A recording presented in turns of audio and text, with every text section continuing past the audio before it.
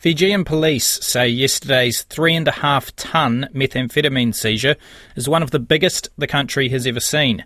Almost 800 containers filled with the drug were found in an under-construction home in Nadi. Police have provided no figure on the dollar amount of the seizure, but New Zealand trends suggest a street value in the hundreds of millions of dollars.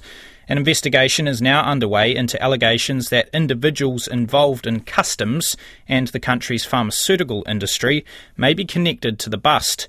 Last year, the Fijian government conceded it was losing the fight against the sale and consumption of illicit drugs. Strategika Group advises law enforcement agencies in the Pacific, and we're now joined by its managing director and Massey University researcher, Sousa-Santos. It's a lot of meth, Jose. Are busts of this size frequent in the Pacific? No, actually, it's been quite a few years since we've seen a seizure of this size of methamphetamines. We have seen seizures around this size of cocaine in the Pacific. Over the past several years, but it's been quite a while where we've seen such a large seizure of methamphetamines. What do we know about the origins of this meth and where it might be heading? Well, this is one of the key questions. Is that we need to find out, and through testing, law enforcement will be able to find this out. If the methamphetamines is point of origin is Mexico or South America, which would involve the cartels, Asia, which would involve the Southeast Asian or Asian syndicates, or which is what is being sort of bandied around at the moment, and what shows that the type of investigation which the police is doing, which is worst case scenario, that this was actually produced in country in Fiji. We would look into to export to Australia. Yeah, and so do you think it's most likely for export, or is it something that was likely to remain in Fiji?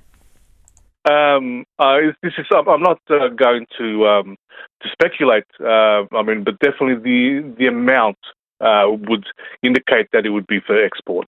What do you make of these allegations that prominent officials and pharmaceutical reps may be involved?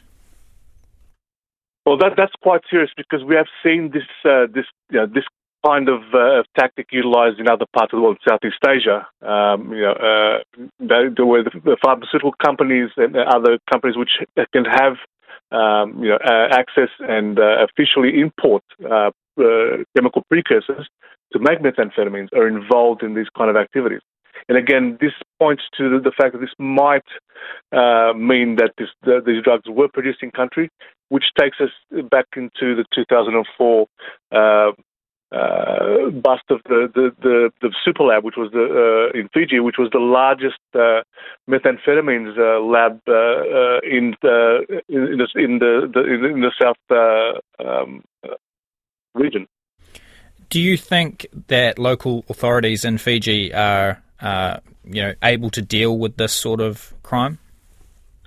The problem here is that these type of syndicates evolve at a speed at which law enforcement in the Pacific is struggling to keep up with. It's an issue of capacity. It's an issue of cooperation, and I think law enforcement, not just in the Pacific but Australia and New Zealand, need to have stronger ties with their counterparts in South America and in Southeast Asia to ensure that the response is holistic. You cannot beat a machine such as the syndicates or the cartels linked to Australian criminal organised crime and New Zealand criminal organised crime without being a cohesive strategy behind it. Well, thank you so much for your time, Jose. That's Jose Sousa-Santos from Strategika Group.